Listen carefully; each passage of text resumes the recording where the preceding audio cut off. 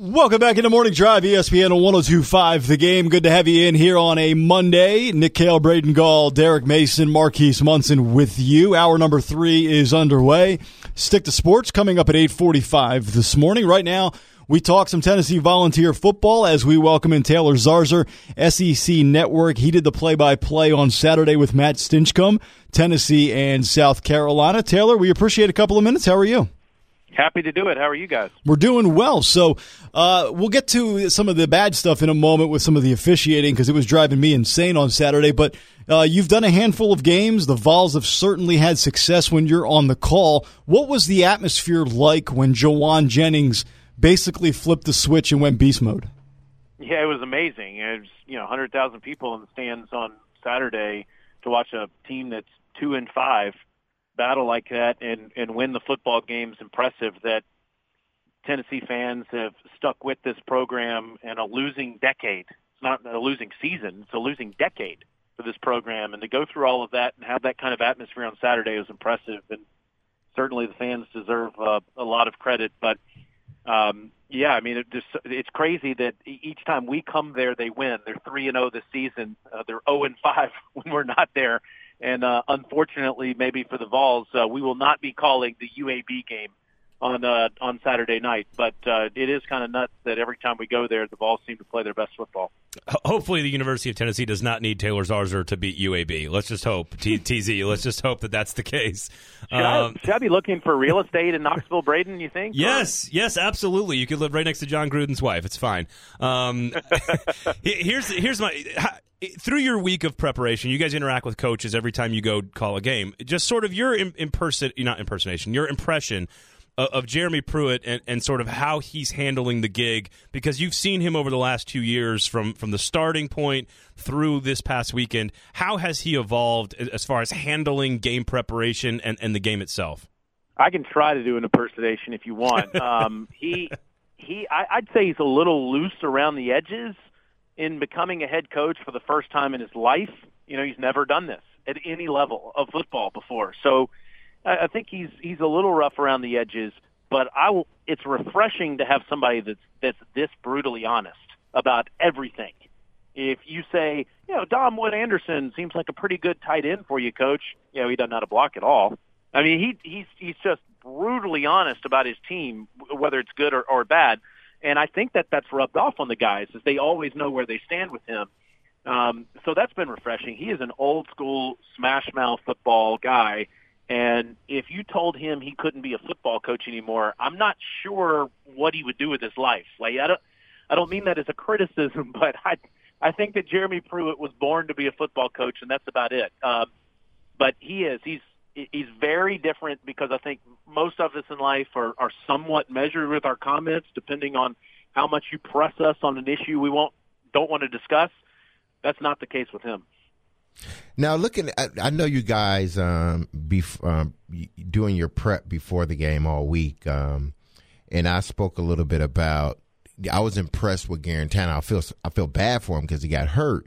He was playing so well, but I'm impressed with him because last week, I mean, everybody was on him, and he seemed to have put that behind him and come out and play a really good game. If you had an opportunity to talk to him this past week, what was he like? Did he put it behind him, or what did you see that impressed you based upon last week?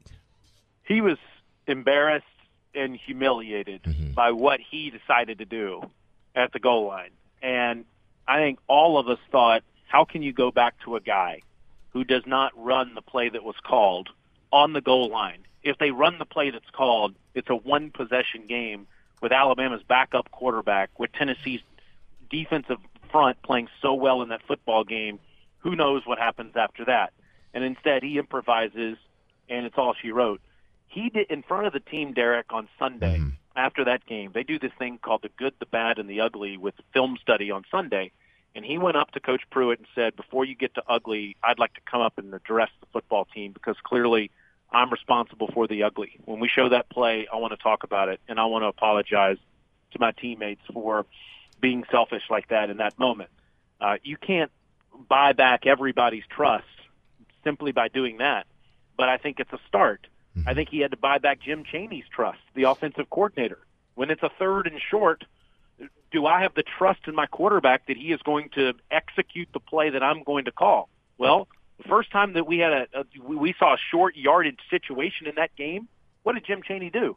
He called a quarterback sneak, and Garantano got it. So I think this went a long way to regaining the trust with the way that he behaved through the week and the way that he performed, the teammate that he was, no matter who was playing quarterback on Saturday. It was a tricky situation because the coaching staff didn't know what to expect from J.T. Shrout. They weren't sure they could win with J.T. Shrout. And by the way, he played well once he came into the game in relief of Garantano. They didn't ask him to do much on that first drive, but when he came back in after the injury, he played well. They thought they had to have Garantano in there to win on Saturday, and they weren't sure if they should play him because of what he had done the past week. So it was one of the more unusual situations, but JG handled it well. Taylor Zarzour joining us here on Morning Drive. What did you make of the officiating? Because I know in the box score it says South Carolina and Tennessee both had 8 penalties, so it looks like it was 50-50 split right down the middle. But if you watch the game, I mean, some of the calls that went against Tennessee, and I'm not a guy that rails on officiating unless it's just downright brutal, I thought Saturday was a tough one for Vols fans to endure. Yeah, it's just there were some egregious mistakes that were made, and unfortunately this is a recurring theme right now across college football, and it's making you wonder if we need to change the way that these officials prepare for the games. But yeah, I mean, there was a blatant hold that Israel Mukuamu, I'm sure that one of the calls you're referring to was Mukuamu, grabbing a fistful of jersey there, which was one example on Saturday. The call that went against Darrell Taylor 2 weeks ago, which I thought was ticky-tack when he did what he did to Mac Jones, that allows a drive to continue to go on, and Alabama ended up scoring. Those are just times where you would hope that an official has more awareness and more sense to make the appropriate call in each of those cases. But it was hostile there in the first half in Neyland Stadium, and I can't blame Tennessee fans for lashing out that way. I'm not one that typically gets on the officials. I think it's probably the last job in the world I'd like to have. But there were a couple of times in that game where Matt Stinchcomb and I looked at each other thinking, how on earth can all of us see somebody's jersey being grabbed like that and you not call it? It didn't make much sense. You can understand why Jeremy Pruitt got a unsportsmanlike conduct penalty. He about lost it. The offensive line appeared to have played one of its better games, Taylor. Is this group developed enough in your eyes to see this team go on and potentially get to a bowl game compared to Kentucky, Missouri, Vanderbilt, the direction those teams are trending right now?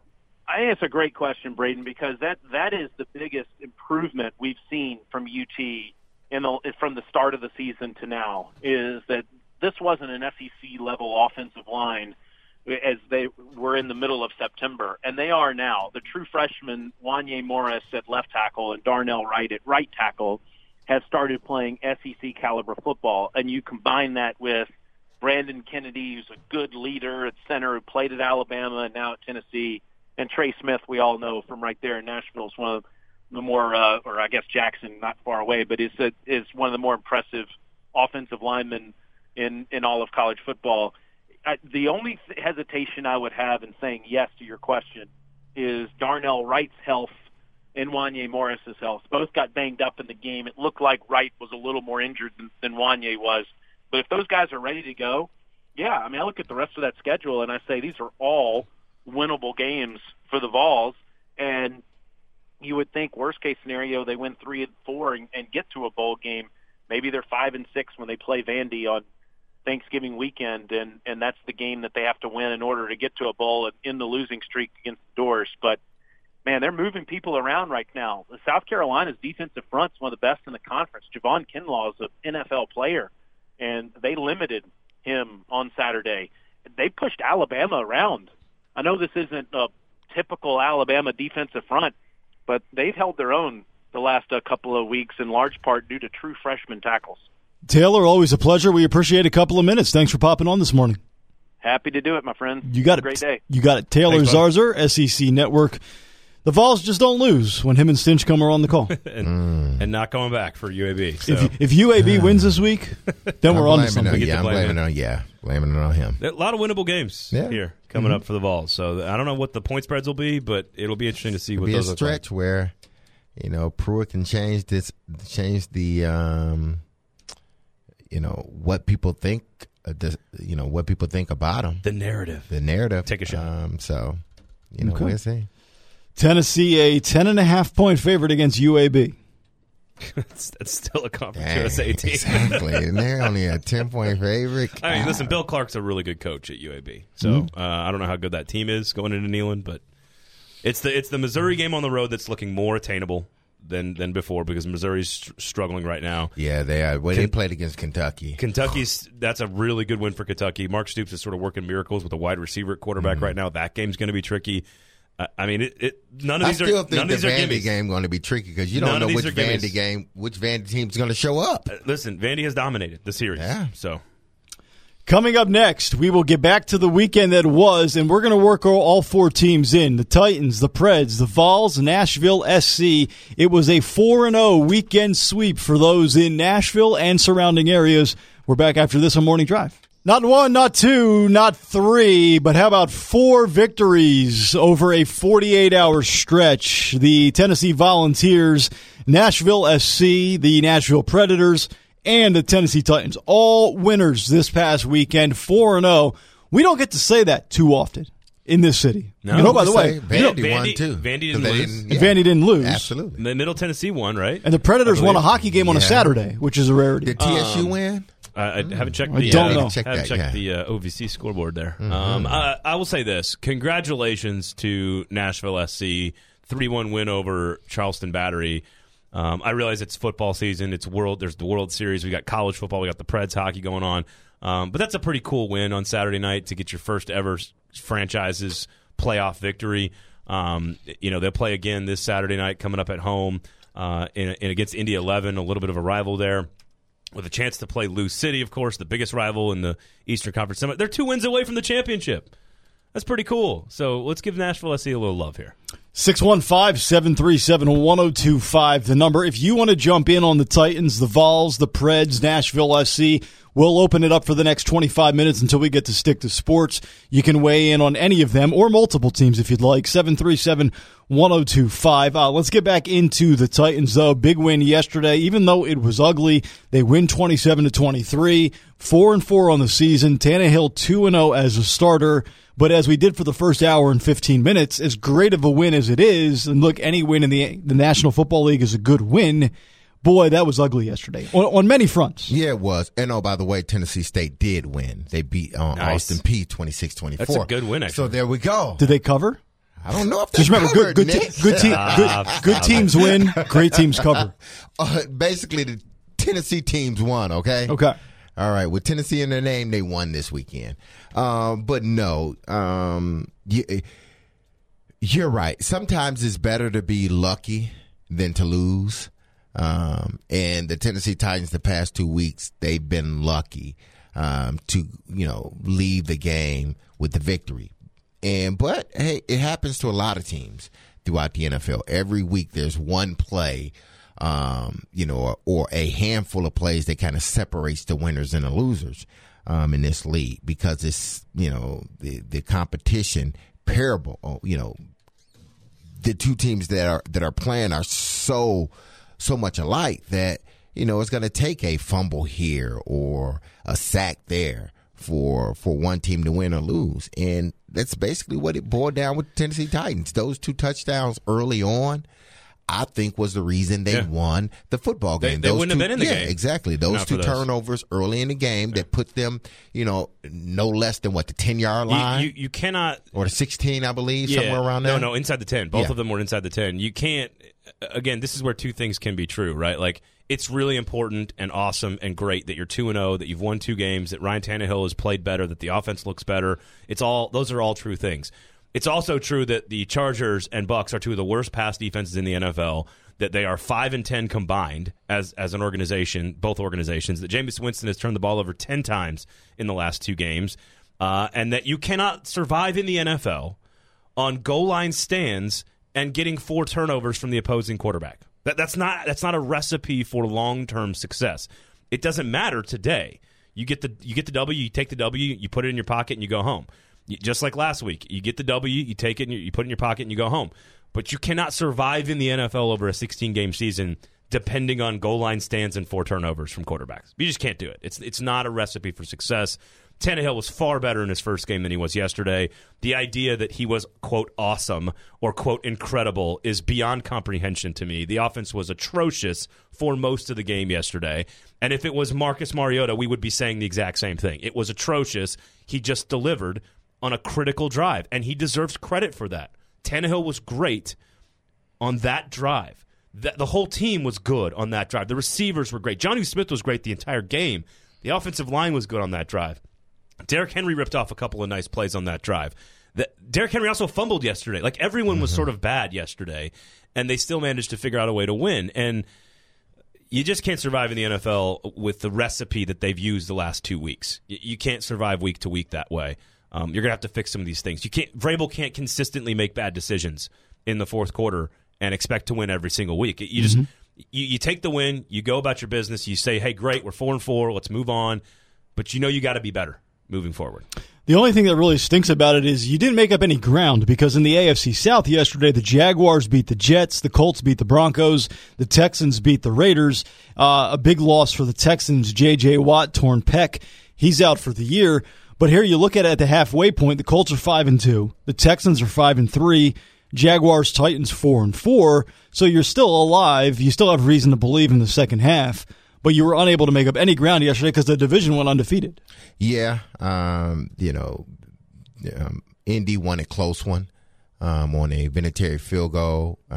Houston won a close one in comeback fashion, as they've done a few times this season. So yes, the Titans won, but they're still 2 games behind in their division. And they still got to play Jacksonville again, who, by the way, won as well. And they got to play Houston twice and Indy once. This is the 9-7 team, as I've stated, and they will. I don't think they get in the playoffs with a 9-7 record. They would have to win 10 games to have a shot at making the playoffs. And can they win 10 games?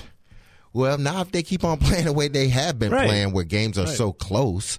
But that was uncharacteristic of their defense. So you just hope that they get back to what they have been this season. 615-737-1025. William is next on Morning Drive. William, you go ahead. Hey, guys. Thanks for taking my call.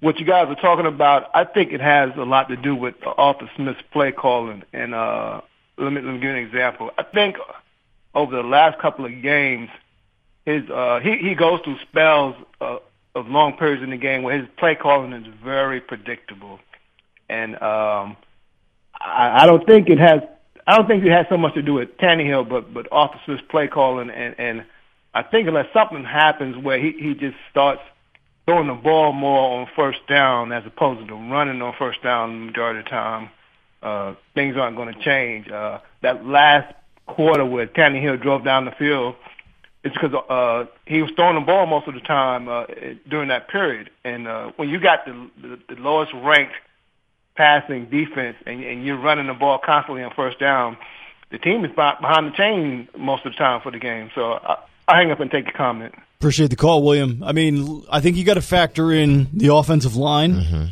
for 8 games has been, by and large, horrific. The quarterbacks, they are what they are. Yeah.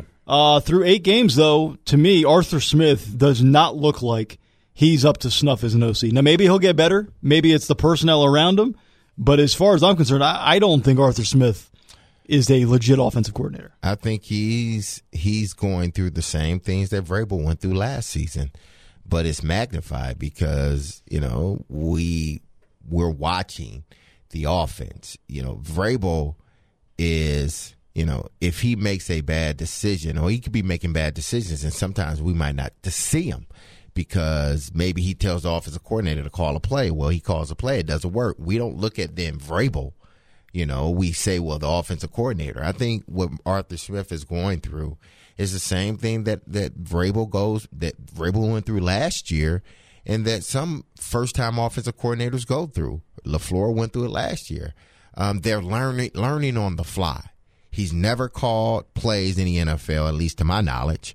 And now he's learning how to do that with the personnel that he has. So will he get better? I hope so. But he hadn't been outright horrible because they're 4-4. And they've had games where the offense has produced and the run game has been on point and where we would have liked for it to be. But he's just learning on the fly. And sometimes it's going to look bad and predictable. But then sometimes, he's going to pull a play out and you're going to, fans are going to cheer it. That's just the way this league is. He's not a seasoned play caller. When he becomes a seasoned play caller, then things may change. 737-1025. Rob is next. Rob, you go ahead. Hey, thanks for taking my call, guys. Mm-hmm. I got a question for you, D. Mason, and this is going to kind of put you on the spot. I think you're a great player and everything. You as a player, have you ever felt like that maybe when you went somewhere to play that the referee or might have been doing a little bit of home cooking? And how did that affect you doing that play of the game? That's all I got. Thanks. You gotta, I think every player feels when they go away that there's some type of home cooking being done. Really? That's just the nature of the game. But like a normal level of natural, sometimes the you call never goes actually your thought ways. that the refs were like hometown fans No, of another team, I right? never thought that the refs, were cheating. If that's a better way to say it, flat out cheating for the other team. I never thought that, but I thought, on certain plays that, if we were at home, that play, that call would have been made or wouldn't have been made, but it was on the road. I can remember one, we were playing the Green Bay Packers and, I end up catching like a 50-yard play. And, they call offensive pass interference. And I thought that, one, had it not been Charles Woodson and it had not been in Green Bay, that play wouldn't have been called because the cornerback was grabbing me and I was just trying to get out of his way going for the football. Maybe he was a Wisconsin Badgers fan and he hated the Spartans. Exactly, that too. Maybe that's what it was. So, yes, as players, but, you quickly got to put that behind you and go on to the next play. But, players believe that, sometimes you might get a call at home or you might not get a call on the road that you might have got at home. 615-737-1025. If you want to jump in on the conversation, 737-1025. Stick to Sports is coming up at 8:45. We're back after this on Morning Drive on ESPN 1025 The Game. 8:34, back in here live on a Monday. It's Morning Drive. Nick Braden, D-Mace, Marquise. Stick to Sports coming up 8:45. Darren McFarland will join us coming up at 9 o'clock, and then we'll go around the NFL at 9:30. 737-1025, the number. Brad is next on Morning Drive. What's going on, Brad? Hey, guys. Good morning. Thanks for taking my call. You got it. Sure.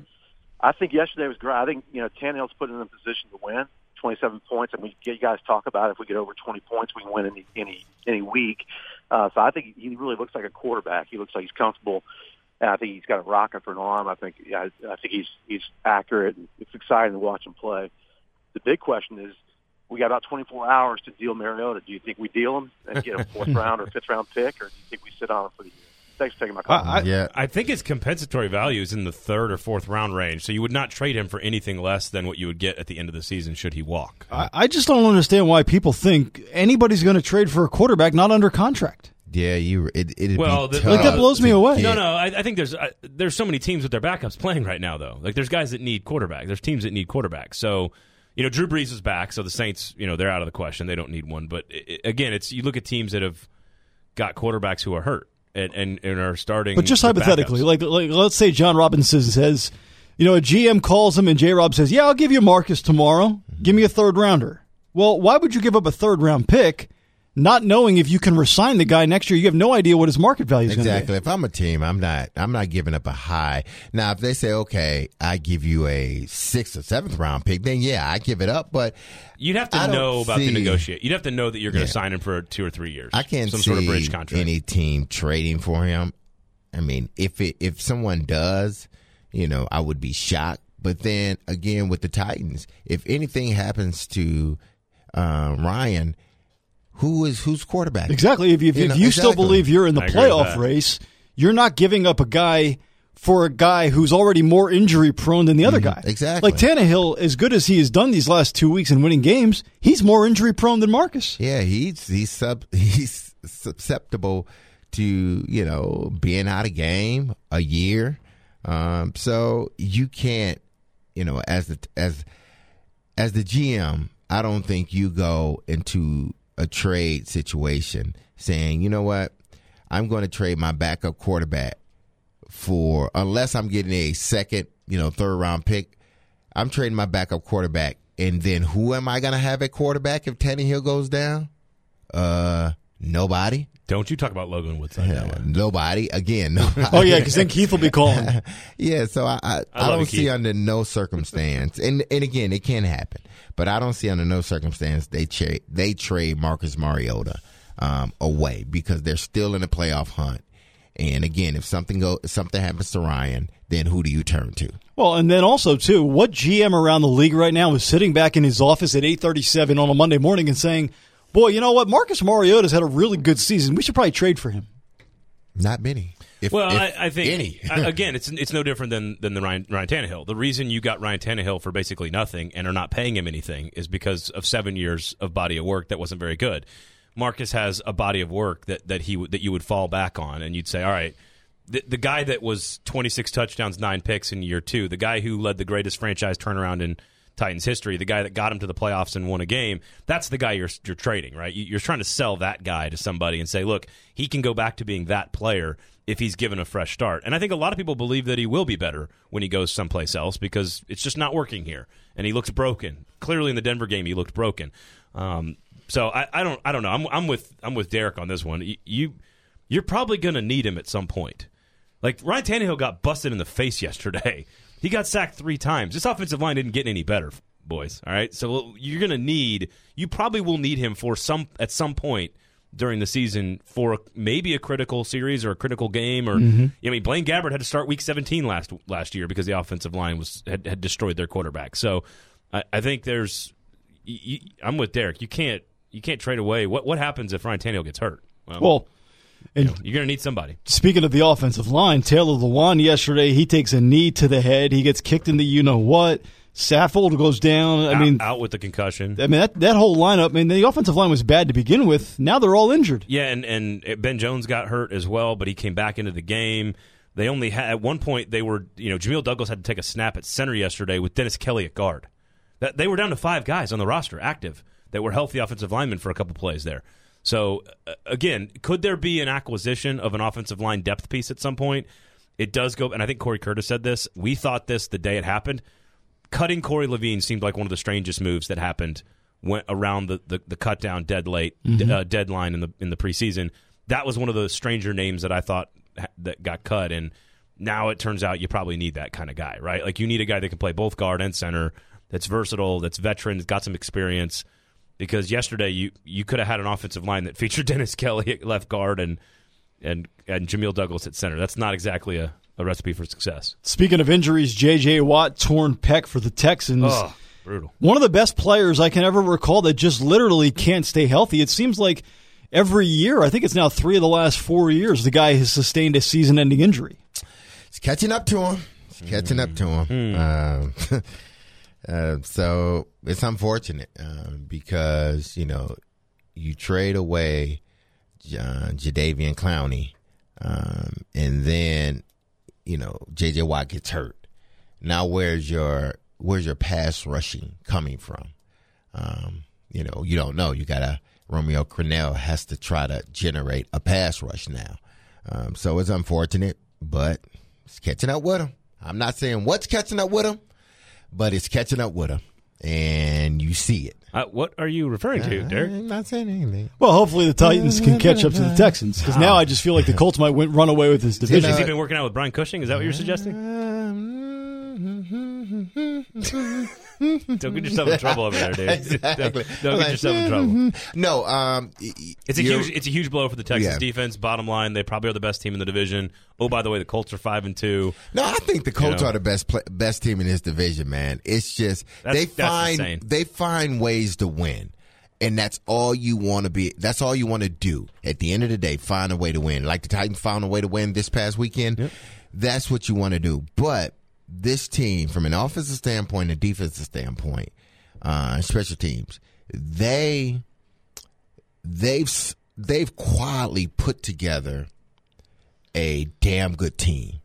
And the head coach, Frank Reich, is doing an exceptional job with this team. 13-3 since the 1-5 start. But they're also winning like 13-12. It doesn't matter, but you're winning. You lose your franchise quarterback. They lost a Hall of Fame quarterback who just said, "I'm done." Said, "I'm done." Yeah. It's amazing. And then everybody counts you out. Everybody counts you out. Hey, like, not this show. This team, they're going to finish. They might be the worst team in the league now. In their division. Now, you are the best team in your division. Think about this. The former Patriot quarterbacks and the current one. Tom Brady, Jacoby Brissett, Jimmy Garoppolo. They were all on a roster together at one point. 2 losses, but 20-2 combined this year. 2 of them are undefeated, and Jacoby Brissett's 5-2. Oh wow! Are you changing your opinion on Garoppolo over there, Nick? Are you joining us here in pro Garoppolo world? I'm pro Garoppolo now, although he's not lighting it up. No, their running game is what's doing Their it. defense is great. Yeah. They run the ball. The offensive line. I'll tell you right now. It's old school football. I think the 49ers might go to the Super Bowl. Ooh. Well, you saw the stat. You think they could beat New Orleans? Green Bay looks pretty good too. Yeah. Don't talk about my boys that way. You think they can beat the Rams? Dude, that again? That 49ers team is physically imposing. So it's funny. I saw this stat. I believe this is from Russell Wilson is on another planet right now. By the way, as I'm vamping to kill time to search for my tweet. They got a lot to go through. Here's the stat. This is the 10th time in the Super Bowl era that multiple teams have gone 7-0. So the Niners and the Patriots are both. The Patriots are 8-0. Niners are 7-0. In each of the 9 times prior to this year, at least one of those teams has reached the Super Bowl. So Patriots are just guaranteed to be in the Super Bowl. More likely just go ahead the Super Bowl, Just go ahead and guarantee it. And 8 of the 9 times, one of those 2 teams has won it. So essentially, if you're putting a bet down, which again, it's not that crazy to bet on the Patriots to win the Super Bowl, but Niners or Patriots, you've got a 8 out of 9% chance, whatever that is. Mm-hmm. What is that, like 91% chance that one of those 2 teams is going to win the Super Bowl? Wouldn't that be the first time in NFL history that a father-son has won a Super Bowl? That's a great question. Father-son, what do you mean? Yeah, Shanahan. Oh, yeah. I'm trying to think of like all the... No, that might be the only time. Yeah. The Schottenheimers have never won one. No, they came close. I mean, one Gruden's got one. The brother is fired. The brother got fired. About time. Yeah, I don't think so. I don't think there's a Mike Shula has never won anything. No, he couldn't win an Iron Bowl. Bum. Stick to sports. Coming up next. Stay there, guys. Let me tell you about Xfinity. Of course, you guys know all about the wonderful, wonderful offerings from my folks at Xfinity, including the internet. You need it almost every minute of the day because hey, you've got shows to stream. Emails to reply to, all the LOLs. You got to smash that subscribe button, of course, the Game Nashville app. That's why you need Xfinity. You can get the fastest, most reliable internet with gig speeds available, so you can get online and get down to business faster. And Xfinity delivers enhanced network security, so all your connected devices are protected. Get instant alerts when strangers are trying to hop on your network. Set curfews with parental controls, and pause your Wi-Fi at dinner time. That's life with Xfinity, the best internet provider in America, according to speedtest.net. Now that's simple, easy, and awesome. Get started with Xfinity Internet for $20 a month for 12 months with a 1-year agreement, or get 4 times the speed for just $10 more a month for 12 months. Plus, add enhanced network security. Titans offensive line could use some of that. Go to Xfinity.com, call 1-800-XFINITY, Or visit an Xfinity store today. Requires EcoBill and auto pay. Ends 1/7/20. Restrictions apply. New performance starter 25 megabits per second. Internet customers only. Equipment taxes and fees extra and subject to change. After term, regular rates apply. Actual speeds vary and are not guaranteed. Stick to sports when we come back. It is Morning Drive 847 live here on a Monday edition. Nick Braden, D. Mace, Marquise. Darren McFarland will join us coming up to kick off the final hour of the show. But right now, we stick to sports. The world is a crazy place. Crazy sounding pretty good right now. Let's lighten the mood. After all that seriousness, you're just going to crumple it up and throw it in the trash. Basically. And stick to sports. Now on Morning Drive. All right, Mace, what do you got? Stick to Sports is brought to you by Decorated Den Interior. Stick with the pros at Decorated Den. When you're ready to decorate your home, office, or outdoor spaces, request a complimentary appointment online at decoratingden.com. Number 1. All right, every day is a national day for something. Sometimes it's stupid. Sometimes they're pretty good. Today's National Chocolate Day. That's not bad. That's not bad at all. Halloween coming up. So I'm going to ask you guys, what is your favorite chocolate? Can be a regular chocolate bar. Dark chocolate. Give me, I'm going to go candy bar specific, if I can. That's a different discussion, though. Give me Mr. Goodbar. Yeah, I'm going chocolate too. Give me Butterfinger. Butterfinger. Yeah, wow. like again, this is that involves like peanuts, and that involves peanut butter or some aesthetic or But peanut it has butter. chocolate in synthetic. it. So. Right, I don't like favorite chocolate is not the same as favorite candy Well, I bar. also asked bar too, so you can. I mean, I would go Snickers for candy bar or Twix maybe. But So like, what kind of chocolate would be a Mr. Goodbar? Just your standard chocolate? regular milk chocolate, I guess. Yeah, give me dark chocolate, man. Or- Give me dark chocolate. A Nestle Crunch. That's just so boring and plain. Yeah, no, But it's delicious. Nestle It is delicious. Crunch. I just dark chocolate. Give me dark I would chocolate. go Nestle. I would go Crunch or Twix. All right, how about this? White chocolate, milk chocolate, dark chocolate. What do you got? Those are actual types of chocolate. Milk Dark chocolate. chocolate. Milk chocolate. I'm chocolate. with Derek. I'm going Yeah. dark. I like milk chocolate. So just a regular. Nobody likes the white chocolate. What's the white chocolate got to do to get some love around here? Exactly. I like a little milk in my. I was about to say something. Take it. White chocolate. Who was white chocolate in the NBA? Jason It Williams. was Jason Williams. from the, King, Yeah. from the Kings, right? Yeah. That dude. He did play for the Heat as well, right? Yeah. That, Yeah, he did. That dude could handle the basketball. He was like the first kind of guy that kind of And took one. the and one stuff to the NBA. Yeah, I don't think it worked that well. He had a decent career, right? He had a nice. Yeah, he had a good career. Because he played at Florida. Yep. Yep. I think he was a Gator. Yeah, his He had son a plays long basketball career. now. His son's pretty good too. Yeah. Yeah? Yeah. Has he got handles? Not like his pops. No, I would He hope would that he never could have dribble that. basketball though. Number 2. All right, what's the most that you guys would pay for a shot? A show. A shot of of what? whatever that you guys drink. Oh, $15. I don't know. I guess. I don't know. Maybe I would. You're in a different- It all you're in a different- depends. you're in a different I would tax pay bracket than us. like $40 for I one. pay $3 for a Fireball when I go out. And so there's more. I mean, you can get up there in the hundreds. It's Oh, good. dude, It's you good. could go thousands. Got to be under $20. Yeah, anything over 20. And I I think say you're under defeated. 50 for me. Well, yeah, 50 and under. that's probably about right. You're about twice or 3 times as willing as we are to spend money on a shot. I think here's the problem with buying shots out in public is that's where you know the companies are making all their money. Oh, of course. They buy a bottle of liquor for $35 and they sell Probably cheaper than that. 50 shots out of it for $8, $10, $15 a pop. All of the money, all the profits in business in restaurants are coming from liquor sales. Well, I say this because there was a Scotch in London from 1926, a famous Scotch, that was sold for $1.9 million. Now, if I were to examine that for a shot, that is $100,000 per shot of this Scotch that they sold That's for $1 million. something that you're not drinking. That's something that you might have a sip of every other year. Like, and I'm not How long pouring can you it. make a shot last? I'm not pouring it for everybody. I'm just pouring it for myself. But that's for the true connoisseur, the guy or girl that just, Well, it's not even for that. It's for somebody who has unlimited exactly. resources That's what I'm saying. to Yeah, waste. and you just put it there and you just leave it in the wine cellar or whatever cellar. I mean, I feel you on that. Nah, I Hey, put that sucker in the have bank. to be one that's just like, yeah, don't touch. You I put just it in have the to bank have. You have to have so in much a money. vault. You have to have so much money that you can waste $1 million on something like that.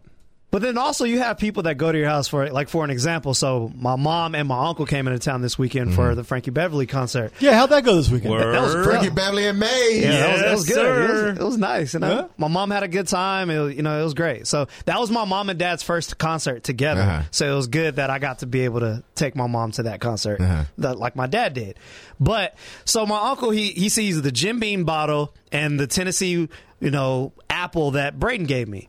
So instead, I said, hey, before we go to the concert, get a 24-ounce bottle of Coke and then get a shot of Jim Beam and just pour it in there. Jim Beam? Yeah, Jim Beam.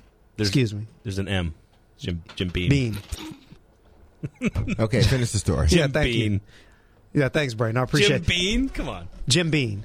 But so instead of doing what I asked him to do and just pour the shot in there, he gets the bottle, and this is a big bottle, and he just pours it in there, and he's not stopping. Like I don't even know how many shots he poured in there because he grabs the handle and just starts pouring it in there. And I'm like, dude, what are you doing? And he was like, man, I gotta make sure it's strong. I'm like, I was like, man, look, you don't need that much. I said, dude, I was like, can you imagine if a bartender would grab the Jim Beam and then just pour it in there instead of, Have you ever seen using it, whatever the little? Yeah, they use the little. When I see a bartender grab the other utensil, I'm like, oh damn it. Yeah, because he's got to give he or she's got to give you just enough. It's going to be exactly 1.5 ounces. That's garbage. I want to see a bartender just pour stuff. No, and then to make matters worse, this shows you my uncle is old school. He's an amateur drinker to this game.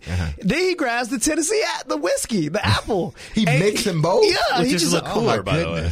I'm just like, dude, and mind you, this is at like 1:00 in the afternoon. Oh, wow. And the concert started at like 6, 7. So, yeah, my uncle was pretty gone. He was gone by the concert. Yeah, he was gone. By the time we hit Broadway, he was gone. So he had a great time. Yeah, so he fit right into Broadway. I mean, pretty much. But I was just like, why did you grab the whole? And he's pouring it. I'm looking at him like, when the hell he's gonna stop? Like, that's why if I have people over and I don't want someone to touch certain things, I put it away so they won't see it. Yeah. I put it away so they won't see it. If you were hosting a party, and I did this for like when my wife hosted her office place party at our house, there's certain things that stay out, and then there's certain things that get put in the cabinet.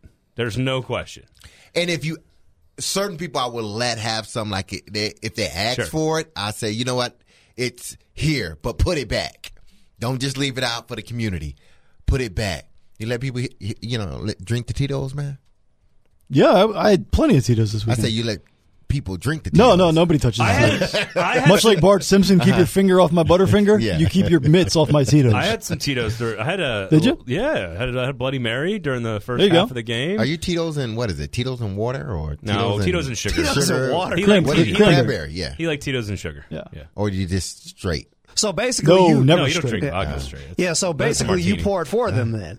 Like you play bartender. When someone comes to your house, you play bartender. So you can control how much is actually going in their drink. Now, I'm not stingy. No, they don't get any of my Tito's. What part don't you understand? No.